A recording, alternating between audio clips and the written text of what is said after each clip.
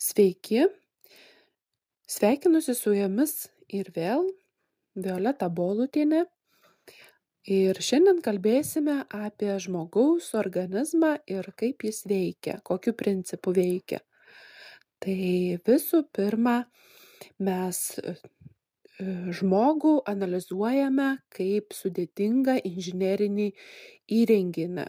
Mūsų organizmas tai tarsi įrenginys. Kaip pavyzdys galėtų būti automobilis ir ko reikia automobiliui, kad jis pajudėtų iš vietos. Reikia energijos.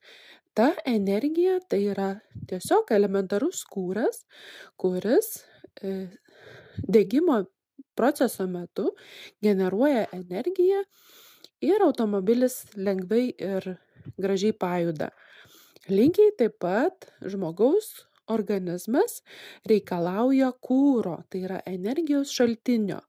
Tas kuras, tai galite irgi įsivaizduoti, kad tai yra mūsų maistas ir tai yra svarbiausia, kuom žmogus šiandieninis gyvena ir niekas kitas negali pakeisti maisto į jokias cheminės tabletės, į jokius cheminius preparatus ir panašiai.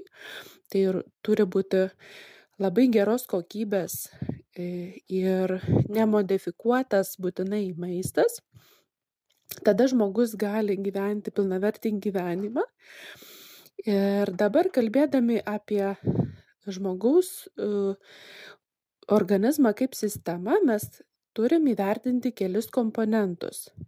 Vienas iš komponentų tai yra chemija. Cheminiai procesai yra labai sudėtingi, juos sunku aprašyti ir ypatingai biologinius procesus, kurie vyksta organizme, žmogaus kūne yra pakankamai nerealu aprašyti formulėm. Todėl analizuoti tokio kūno iš esmės neįmanoma, kurio tu negali aprašyti matematinę išraišką. Kitas komponentas tai yra fizika. Fizikinis parametras, kuris dažniausiai yra mums aktualus ir kurį mes kiekvieną dieną galim įvertinti, tai yra mūsų kūno temperatūra. Temperatūra ypač svarbi, kai mes susergame kažkokią tai ligą, peršalimo ir panašiai. Ir tiesiog iš ryto matuojame temperatūrą. Tai čia yra fizika. Ir dar vienas svarbus komponentas, jis šiuo metu nėra vertinamas, bet tai yra pats svarbiausias komponentas, norint suprasti, kaip veikia iš tikrųjų mūsų kūnas. Tai šis komponentas yra branduolinė kinetika. Branduolinės jėgos, kurios būtent ir skatina mūsų kūną judėti, mąstyti, veikti, daryti, miegoti ir panašiai. Tai šis komponentas jums turbūt asocijuojasi su rentgeno spinduliais, kuriuos mes gauname, kai mums padaro fluorogramą. Tačiau atvykę į procedūrų kabinetą mes nieko iš tikrųjų nematome.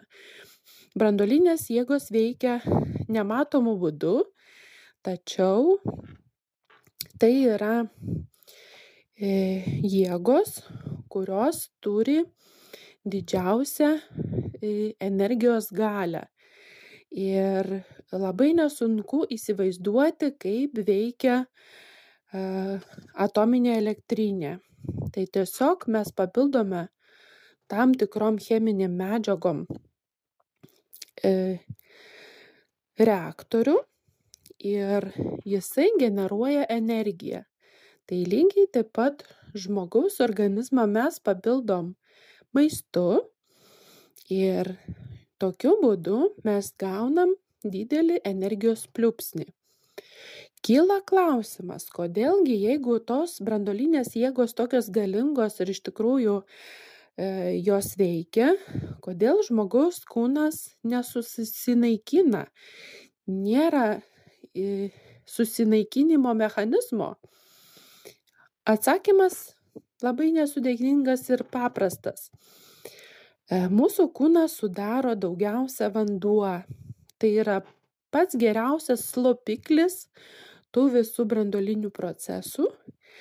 Ir tai yra įmanoma užslopinti tas branduolinės jėgas, kad jos tiesiog neišsiveržtų per kraštus.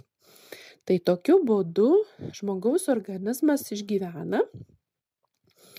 Ir apie branduolinius procesus, jeigu mes kalbėsim plačiau, tai mes turėtumėm paminėti tokius mokslininkus kaip Einšteinas, kaip Marija Curie, kaip Rezerfordas. Šie mokslininkai jau žinojo apie tuos procesus, tačiau jie neakcentavo savo darbuose. Jie neanalizavo. Jie tiesiog labai paprastu būdu bandė paaiškinti, kas tai yra.